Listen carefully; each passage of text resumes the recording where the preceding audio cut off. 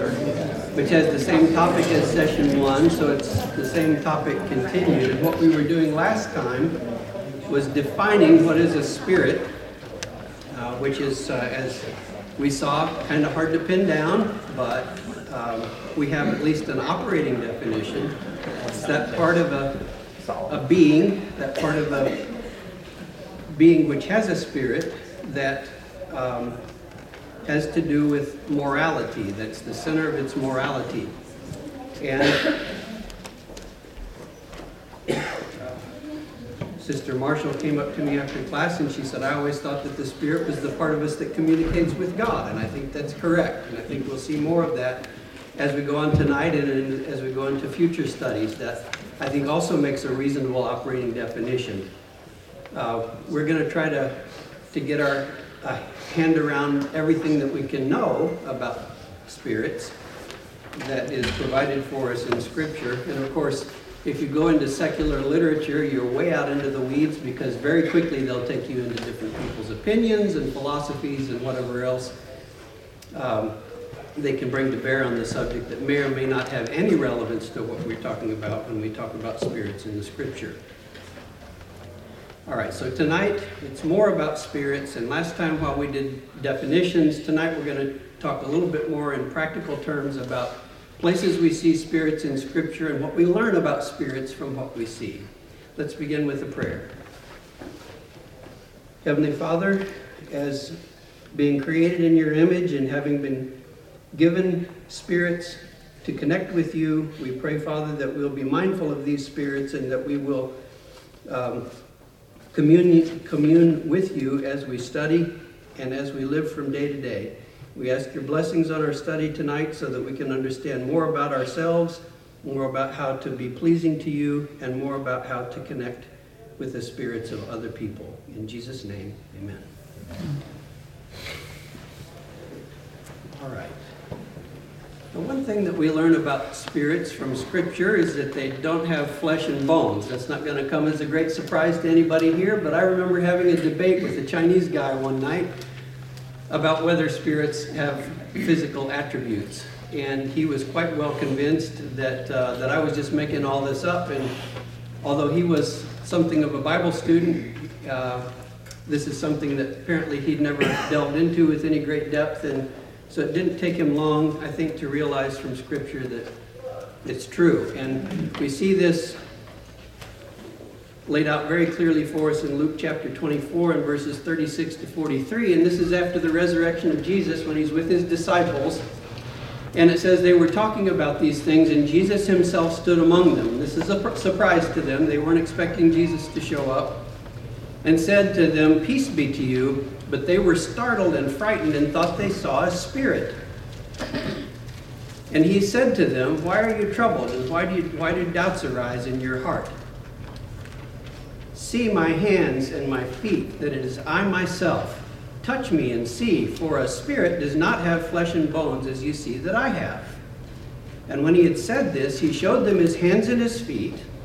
And while they still disbelieved for joy and were marveling, he said to them, "Have you anything here to eat?" So he's going to further demonstrate that he's not just a spirit by eating in front of them. And so they gave him a piece of broiled fish, and he took it and ate it before them.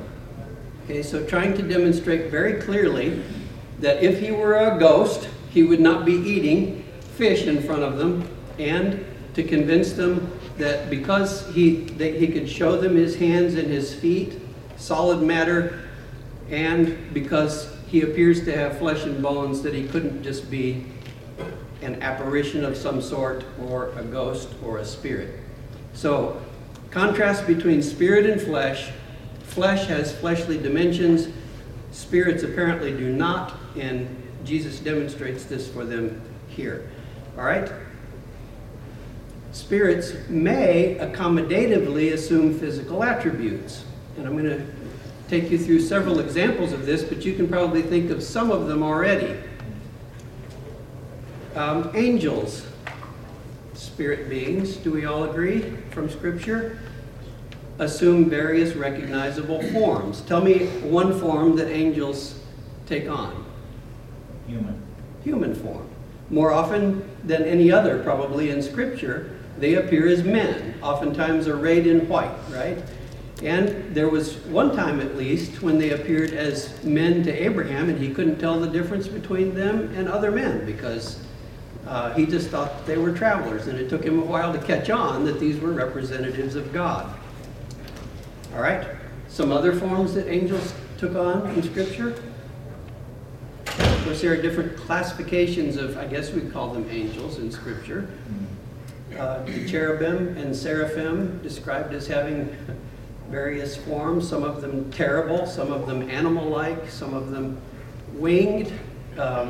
We usually think of angels all the same, right? We think of them as white with wings. They always fly around, and well, like Lauren says, you also have this image of chubby babies with wings. That's probably not what they look like. Angels were oftentimes terrifying in their appearance. All right, how about, here's Acts chapter 1 and verses 10 and 11. They had just witnessed the ascension of Jesus back to heaven, and while they were still gazing into heaven, as he went, behold, two men stood by them in white robes, and said, Men of Galilee, why do you stand looking up into heaven? This Jesus who is taken up from you into heaven will come in the same way you saw him go into heaven. Now, we're not told specifically that these were angels, unless they were just random guys dressed in white robes. I think most people assume that they were. The Spirit of God appeared in the form of a dove. And I use the word accommodatively here because why would the Spirit of God appear as anything?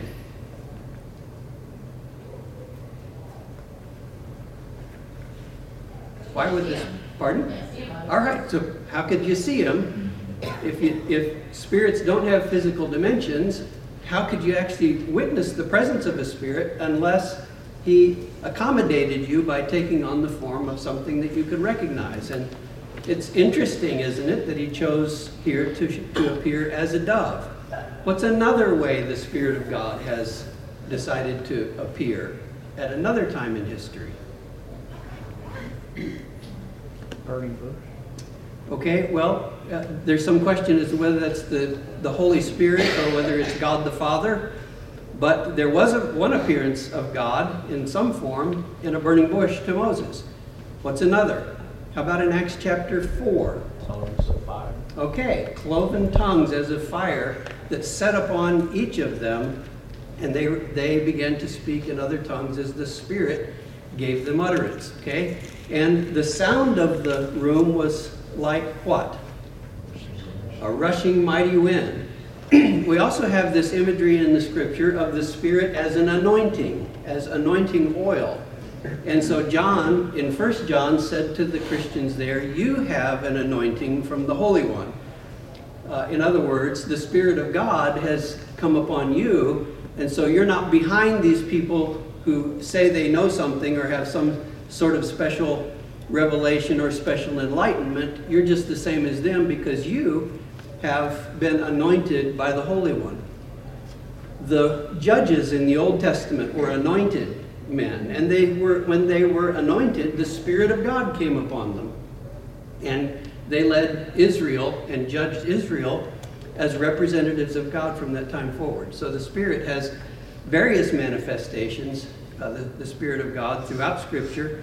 And it's interesting to see which form he's taking on and for what reason in different places. Give some thought to why would the Spirit choose to take on the appearance of an anointing? Why would he choose to take on the appearance of a dove, say, as opposed to a rattlesnake? Why might he take on the appearance of a divided tongue that would rest upon each of these people? And I think in each of those forms of appearance, there is a lesson being taught. So God is not just making himself seen by people, but he's making himself seen in a way that's instructive. Here we go. When Jesus was baptized, immediately went up from the water, and behold, the heavens were opened to him, and he saw the Spirit of God descending like a dove and coming to rest on him. So actually resting on Jesus. And a voice from heaven said, "This is my beloved Son, with whom I am well pleased." So symbolizing, dove is generally thought of as being a symbolic of peace and harmlessness, but it rests on Jesus, and then this voice further illuminates the people standing by saying this dove is landing on him to designate him and set him apart from everybody else. In other words, he is, by the Spirit coming upon him, he is sanctified. He's set apart for a particular purpose. Cloud also. Pardon? He is seen in a cloud too. Okay. There are a number of appearances of clouds, aren't there? There's a pillar of cloud and a pillar of fire in the Old Testament. Again, what form of God that actually is. Some sort of a projection of the presence of God. Very good. So, we have also Satan making appearances in Scripture. First as what? Snake. A snake, okay? Maybe that's why the Spirit didn't choose a rattlesnake. Satan, the snake seems to represent Satan, and probably an apt representation. And here in 2 Corinthians chapter 11 and verse 14, it says, even Satan disguises himself as an angel of light. So we have Satan using his appearance. Well, the Spirit of God uses his appearance to instruct. The spirit of Satan uses his form to deceive, to beguile. And that shows a very clear distinction between the personages of the two individuals we're talking about. And here's another example. Samuel was called up by the witch of Endor in 1 Samuel chapter 28. It's an interesting passage. If you'll recall, Saul goes to a medium and he wants to take advice from Samuel, and he's not getting anything from his prophets. So he does something that's both illegal, which according to his own law that he's supposed to enforce is illegal, but it's also immoral from God right from the very beginning. You're never supposed to go to a medium or necromancer or any of these other kinds of people who have some connection with the spirit world. But he goes to this witch, and he asks him to call up Samuel, and Samuel appears, and the witch seems to be as shocked by it as everybody else is in the room. And she yells out to him, you're trying to fool me here. You're really Saul, and you're going to get me in trouble. And Saul says, don't worry about it. You're not going to get in trouble. I need some advice here. And Samuel seems to be pretty perturbed by the whole thing. Why did you bring me here?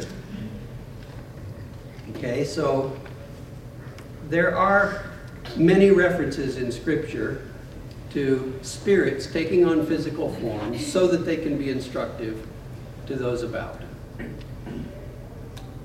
So, I'm shifting the conversation now from talking about spirit beings and their appearances in Scripture to talking about our spirits. Okay, now remember from the last class, unlike God and the spirits in the realm of the spirits, who have, their nature is what it is, they're not in conflict with themselves. Man, on the other hand, is of dual nature. He has flesh and spirit, and those two sometimes go to battle with each other, don't they?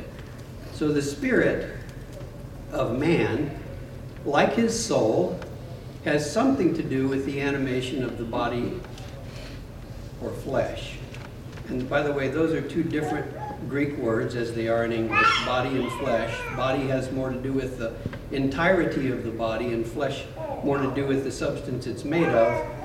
But sometimes you'll see those two terms being used interchangeably. So here's a scripture from Luke chapter 8 and verse 54. And this is a case of a young girl who has died. And Jesus, if you'll recall, comes into the room and he says, don't worry, she's not dead, she's only sleeping. But they all knew she was dead, and they all laughed at him for and they mocked him for having said that she was only sleeping. I think that was a device that Jesus was using, because he's going to raise her from the dead, and then who's going to stand by and say, well, she wasn't really dead? They had just all laughed at him for saying she wasn't dead. Okay, so he's going to bring her back from the dead. Then it just shuts up everybody in the room, because nobody can say that he didn't raise her from the dead. But taking her by the hand, he called, saying, child, arise. And her spirit returned. And she got up at once, and he directed that something should be given to her to eat. So once again, you have this eating as a demonstration. Now this is not just a ghost we're seeing, this is really a person, and she has hunger, and she needs to be fed. Right? So, spirit, like the soul, as we saw in our last class, the soul was imparted to man in Genesis chapter 2, when God breathed into his nostrils the breath of life. And here you have a spirit returning and having to do with her body being reanimated. I'm just roaring through these slides. What do you guys want to talk about? Well, the spirit it's not flesh and it's not bone, but it still has to be fed. Okay. And how does the spirit get fed? Well, it's fed from God. Okay. When you pray or you do things in the name of God or Him.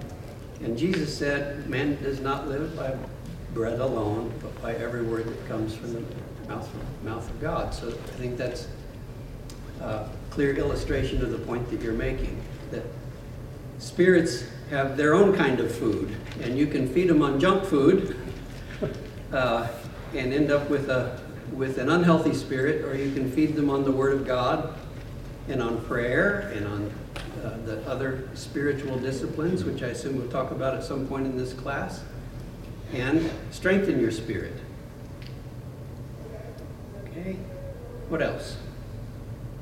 This is a little off topic, but it's where my mind went. Okay. So obviously this is showing the difference between the spirit and the flesh, which is undoubtedly.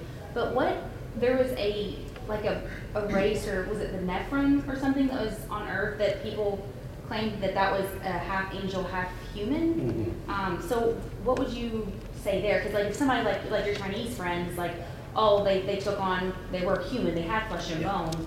How would you kind of explain that? And also, is that even true? I don't even know. I've heard of that and I've read it, but I don't know if that's actually what that Nephilim is. Okay, the Nephilim are yeah. beings that existed before the flood. Some translations of the Bible read giants. The giants were in the earth. Nobody really knows what those are. There's a lot of speculation swirling around it, and as you can imagine, because there's some mention about the sons of God mating with the daughters of men, that they might be some kind of a quasi-spiritual physical being. The sons of God saw that the daughters of men were beautiful, and they took them as wives, and in those days the giants were in the earth. Okay, that's what it says, and if you just take that at face value, you're left kind of scratching your head, because it really doesn't explain itself. There's nothing inherent in the words. The word Nephilim rarely appears anywhere in literature. This is kind of a unique instance, and so everything else that you hear about that is speculation, and the speculation runs wild. Okay, so there were these quasi-fleshly spirit beings that were huge, and that they were powerful over other people in the earth, and that they developed kingdoms, and you can elaborate a really awesome story around that. Bottom line is, first of all, I don't buy into it for a minute. Some people really get upset with me when I tell them that. I think that it's more likely that the sons of God were people like Seth, who were spiritually minded people and followed after God. And the daughters of men were people who were not particularly spiritual minded. And we're getting now close to the time of Noah, when the thought of man's heart was to do evil continually. And what that has to do with the time that the Nephilim were in the earth, whether they're mighty men or whether they're giants or whatever, don't know the answer to that. Don't really know how to handle that from a historical or scientific point of view, because we just don't have any information about that. People ask the question, well, are there giants in the fossil record from Earth? If Adam and Eve died and were buried, what are the chances that they would leave fossils? And if they did, what are the chances we'd find them? Probably pretty small. So I don't know how many of these beings there were. I don't know how prolific they were. So maybe someday we'll find something really large and we'll be able to draw some kind of a connection back to the Nephilim. I just don't know. But I just think that the explanations about these half human, half spirit beings is a little far-fetched, personally. Good question, though, and I'm glad you said my mind went there. I'm glad your mind is going places. If you were just following along without your mind going places, I wouldn't feel as good about the way the class is going. Anybody else? Where are your minds going? My mind went to 2 Kings 6. I've been trying to find it for a while. But when Elisha, the Syrians are coming and his servant says, "Alas, master, what shall we do?" And he prays that the Lord opens his eyes, and this is in verse 17. He opened his eyes, and behold, the mountain was full of horses and chariots of fire all around Elijah. Okay. So they're again talking about this other world that exists around us that we don't really understand, but it's there. Yeah, and their eyes were opened to that world. So these warriors took on enough of a physical form that they could be observed, but they were clearly otherworldly to the people who were observing them. And to your point about, great example. The way that the Spirit of God or the angels or whoever appears is not coincidental, right? In this case, they're chariots because this is a military situation. It's showing these people that God's there defending them. Mm-hmm. And there's another case in 2 Kings. I can't tell you the chapter it's in right now. We just got done talking about 2 Kings in the auditorium, so it's fresh on my mind, where the Assyrians, not the Syrians that David was talking about, but the Assyrians came down to Judea to conquer it, and they were going to take over Jerusalem, kind of as this is sort of Jerusalem's Alamo moment.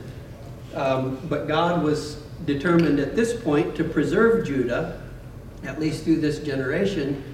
And so at night, somehow there was a great slaughter of Assyrians, and the Assyrians ran home with their tails between their legs, and there was very little explanation as to how all this happened. Now, the prophets, of course, the writer of the book of 2 Kings explained that this was God's army coming in and slaughtering the Assyrians. There is a historical record that happened that's given in one of the Greek historians a few centuries later, after the events took place, and the best explanation that he could come up with is that field mice had run into the camp and had chewed the handles off of all their swords and left them confused and defenseless the next day, so that the Israelites came in and slaughtered them. Well, the Israelites never claimed to have slaughtered anybody. And don't you think the field mice explanation is a little far-fetched? The king of Assyria had his own explanation for what happened, and he said, well, I went down there and I had conquered all of Judah, and I had the king of Judah surrounded and bound up like a bird in a cage. Didn't say why he didn't go ahead and kill him. Didn't say why he didn't go ahead and take over Jerusalem. Just said I had him bound up like a bird in a cage, but then what? I just left? So why did he just leave? You see, these kings had their own histories that sort of magnified what they wanted everybody to know. So what actually did happen there around Judah? Well, presumably it was this same kind of spiritual army that we saw against the Syrians coming against the Assyrians as well, and doing their work in secret this time. What else you got? That might be kind of... Yeah, go ahead, Seth. When you're thinking about going back to the plagues, and the last plague was the death of the firstborn, is there, the story's not fresh on my mind, but is there not reference to an angel of death coming? Yes. Yes. Would that not give it some kind of physical manifestation to be able to do that? I Well, mean, there's certainly some contact Obviously between there's- the spirit world and the humans if they're going to die from the hand of the death Yeah. angel. Yeah, that's an interesting interaction it between is. the spirit and the flesh at that point with Yeah. that plague. And it seems that this is often a function of angels, that they're, and we will have a class on angels too on your schedule, by the way. But this kind of warfare fought on behalf of God is one of the common functions we see of them in Scripture. Jay, what did you? That's kind of interesting that there's an exchange between God and Nebuchadnezzar right before Nebuchadnezzar is sent out into the field to Act like an animal. live like an animal. How that exchange takes place, we don't know, but we know that Nebuchadnezzar takes on the form of an animal and lives like an animal until he learns that God is in control. Yeah. Was it 7 years? Because Nebuchadnezzar had been so arrogant about his conquest. Yeah, he was talking about how, look at the wonderful kingdom that I have built, and he wasn't giving God any of the credit for it. But obviously, to me, there's a spirit connection there with Nebuchadnezzar. I don't know how to describe it. He doesn't describe it, but there's no prophet involved. Yeah. So this is exactly what we'd like to do as we go through this class. We begin to see the spiritual connections, not only between God and the people who lived in the Bible, but also to see the spiritual connections between God and us, and God and those people around us. And when we have begun to do that, we have developed the next level of spiritual maturity, haven't we? When we begin to see the working out of the plans of God in our lives and the will of God in our lives, whether it helps us personally or whether it hurts us personally. You know, God has allowed bad things to happen to people before as one of the ways that he works out his plan and his will. It doesn't mean that every time something bad happens to you, God is going to say, yeah, I did that in order to do this. No, that's not what I'm saying. But when we begin to see the playing out of the will of God and the actions of God in our own lives and those around us, I think that takes us to another level of spiritual maturity. So we want to be able to develop the ability to do that readily, to see how God is working out his plans in our lives. Okay? Let me just insert the entire book of Ecclesiastes right here, where Solomon goes on this grand exploration, and the exploration really seems to be, is God involved in any of this? Remember, he says, this and that and the other, I did this and I tried that and I did something else, and you know what? It just seemed like chasing after wind. But by the time he comes to the end of all this, he says the only way to make sense of all this, this is the end of the matter. All has been said. What did he say? Fear God and keep his commandments, because this is the entirety of man. So he says the only way, finally, I make sense out of all this is to connect it back to God and to understand that God is, even though it seems that things are futile, seems that things are not going the way they should, that God is still in control, and that God has his own view and his own plans for all of this, what seems to be chaos. And I think that's advice that he's giving us. All right, let's move on and talk about our spirits. Our spirit animates our body, and it may be limited by the body with which it is connected, and it may be at odds with the flesh. Agreed? Let's look at a couple scriptures. Here's Jesus in the garden with his disciples the night he was betrayed to be crucified. He said to them, Watch and pray that you may not enter into temptation. He knew that they were tired.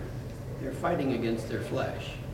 He said, the spirit indeed is willing, but the flesh is weak. So here, what the spirit would otherwise do, what it wants to do, it wants to stay awake and pray with him as Jesus requested. Jesus is praying. He wants them to be back here, watching and praying. And what does he come back and find them doing? Sleeping. That's right. And he said, the spirit is willing, but the flesh is weak. In other words, the spirit here is limited or delimited by the weakness of the flesh. And I think we find this to be true in many aspects of our lives, don't we? And I think that's kind of what Paul was talking about in Romans chapter 7 when he talks about this struggle that's going on within him. He says, this is what I want to do in my spirit. I want to do this, but my flesh wants to do that. And he says, so I do what I don't want to do. And that's frustrating to him. And so I insert Romans chapter 7 here as a reference to the spirit at odds with the flesh. And we will, again, spend quite a bit of time in Romans chapter 7 and 8 because those are critical passages in our discussion of what the Spirit of God does with us and for us and how it interacts with our spirit. Ultimately, spirits can be controlled by the will of the person. Take time to think about this hard. Ultimately, our spirit can be controlled by our will. If that were not true, then how could God command us to do anything? How could he require any kind of behavior out of us if we couldn't harness our spirit and cause it to do what we want it to do? You can quench the spirit real easy Okay? by just not following God's word. Okay. All right, we can quench the spirit. Here's a biblical example of what I'm talking about here. In 1 Corinthians chapter 14, verses 30 through 32, this is a passage that's talking about spiritual gifts. And as you know, there was a lot of infighting in Corinth over who had the greatest gifts and their interest in showing themselves superior through the exercise of these spiritual gifts. And so their assemblies were chaotic. We had 5 different people who spoke different languages speaking at the same time and apparently trying to get louder than each other.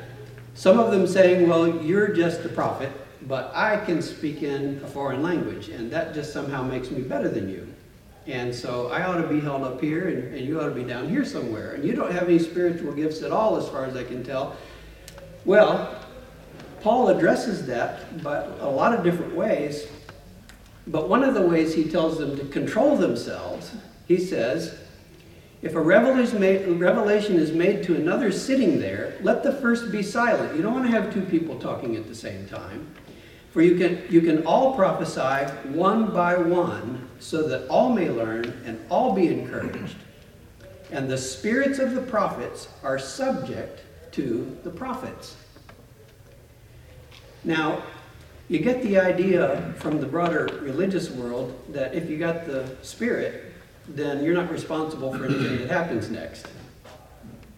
And that chaotic assemblies are okay because the Spirit's taken over, right? Well, that was not the way it was going to be among the Corinthians as far as Paul was concerned. He said, if you've got a revelation from the Spirit, keep a lid on it until somebody else is done talking, and then you talk, and the other one should be silent. And he gives them a series of rules to follow. How could you follow rules if the Spirit had just utterly taken over and taken control of you? Paul says, the spirits of the prophets are subject to the prophets. You can control this. So this negates any idea that we might have. Did I say anything to Siri? I mean, honestly. Okay. So ultimately, spirits can be controlled by the will of the person. Our physical well-being is not at all indicative of spiritual strength, and maybe even inverse to it.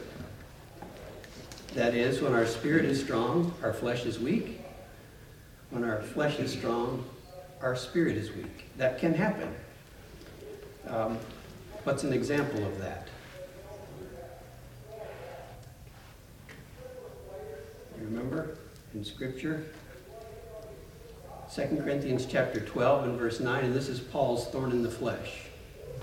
He was given this thorn in the flesh, a messenger of Satan to buffet him, so that he would not be exalted above measure because of this special revelation that he had received from on high. And so he appealed to the Lord 3 times that this thorn in the flesh would be removed from him, and the Lord's answer was no. Basically, the answer was no. I'm not going to take it away. And he gives him a couple reasons. He says, first of all, my grace is sufficient for you. I've given you everything you need, and that's enough.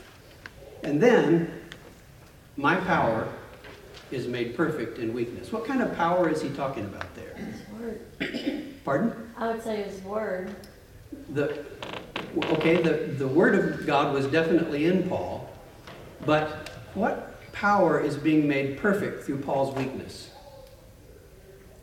I'm going to argue that it's his spiritual strength. I see.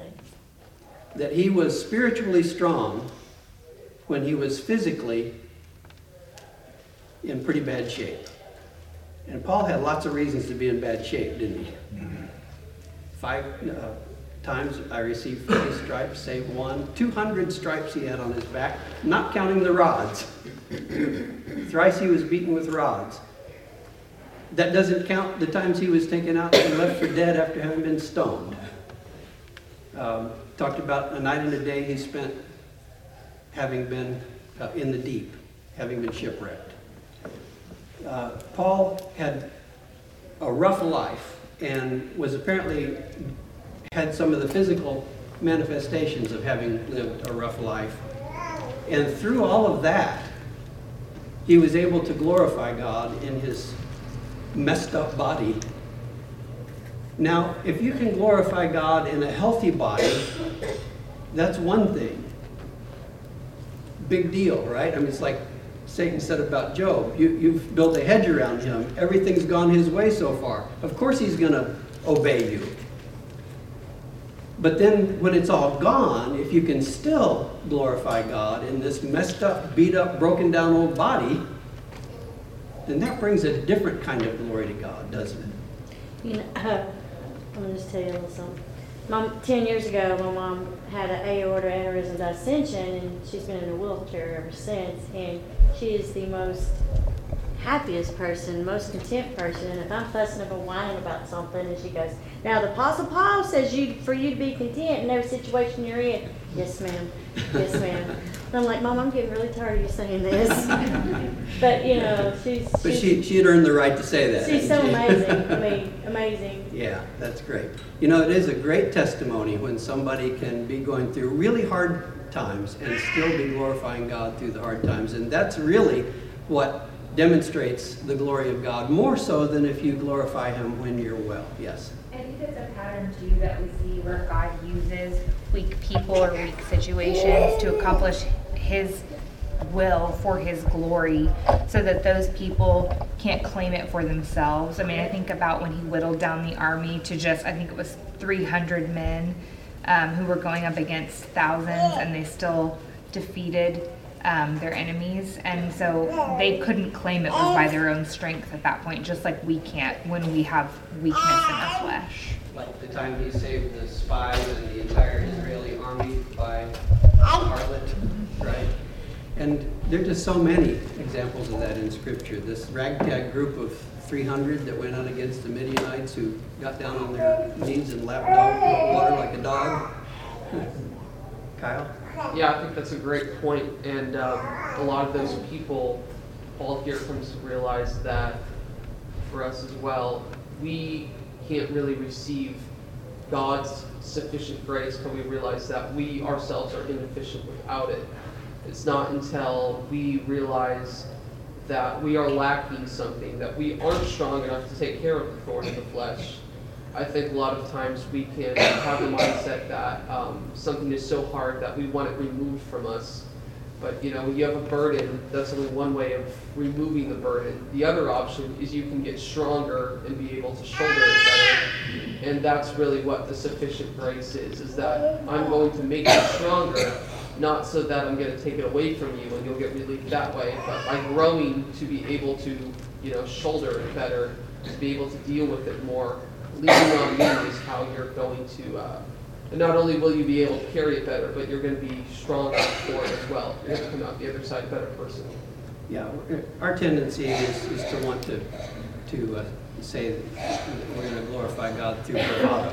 Yeah. But that has never been the case, has it? That's not true. It's always been through humility and through brokenness that God is glorified, not through a person's own building up of his own ego. Who else had a hand up? I don't want to miss anybody. All right. So, our connection with God is in the Spirit, and we're going to have an entire class on this, but I thought it would be worth mentioning right now. And this goes back to Sister Valley's point. And this is from John 4:23 and 24, as you might have anticipated. But the hour is coming, Jesus says, to the woman at the well, Jacob's well, and is now here, when the true worshipers will worship the Father in spirit and in truth. For the Father is seeking such people to worship him. Such people to worship him. He's not seeking people to worship him in this way. He's seeking such people to worship. He's looking for spiritual people who will worship him in spirit and in truth. People have pigeonholed this passage into giving it an explanation in order to satisfy some kind of an argument. Think about what he's saying here. He says, the people who worship me are going to worship me spiritually, connecting their spirit with my spirit. I'm a spirit. If you're going to worship me, it has to be in spirit, spirit to spirit, and truly. It's not going to be put on, it's not going to be artificial, it's not going to be superficial, it's going to be spirit to spirit, and it's going to be true. It's going to be genuine. This is the real article. Why? Because spirits are connecting with spirits. That's how we want to see our connection with God going forward. It's real. It's from the inside out. It's heart to heart. God is a spirit, and those who worship him must worship him spiritually and truly.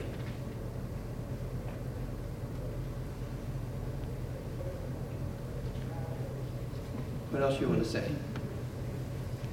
Now you realize these two classes were introduction. Talked a little bit about everything we're going to talk about all trimester. But I hope I've given you a taste of good things to come, and that we can use this as a springboard so that we can be properly focused as we go into the remainder of the sessions. We can be thinking of spirits as a reality. We can be talking about them with understanding about what they are and how they connect to God, who is a spirit, and that we can learn more about ourselves and how to connect with the spirits of other people.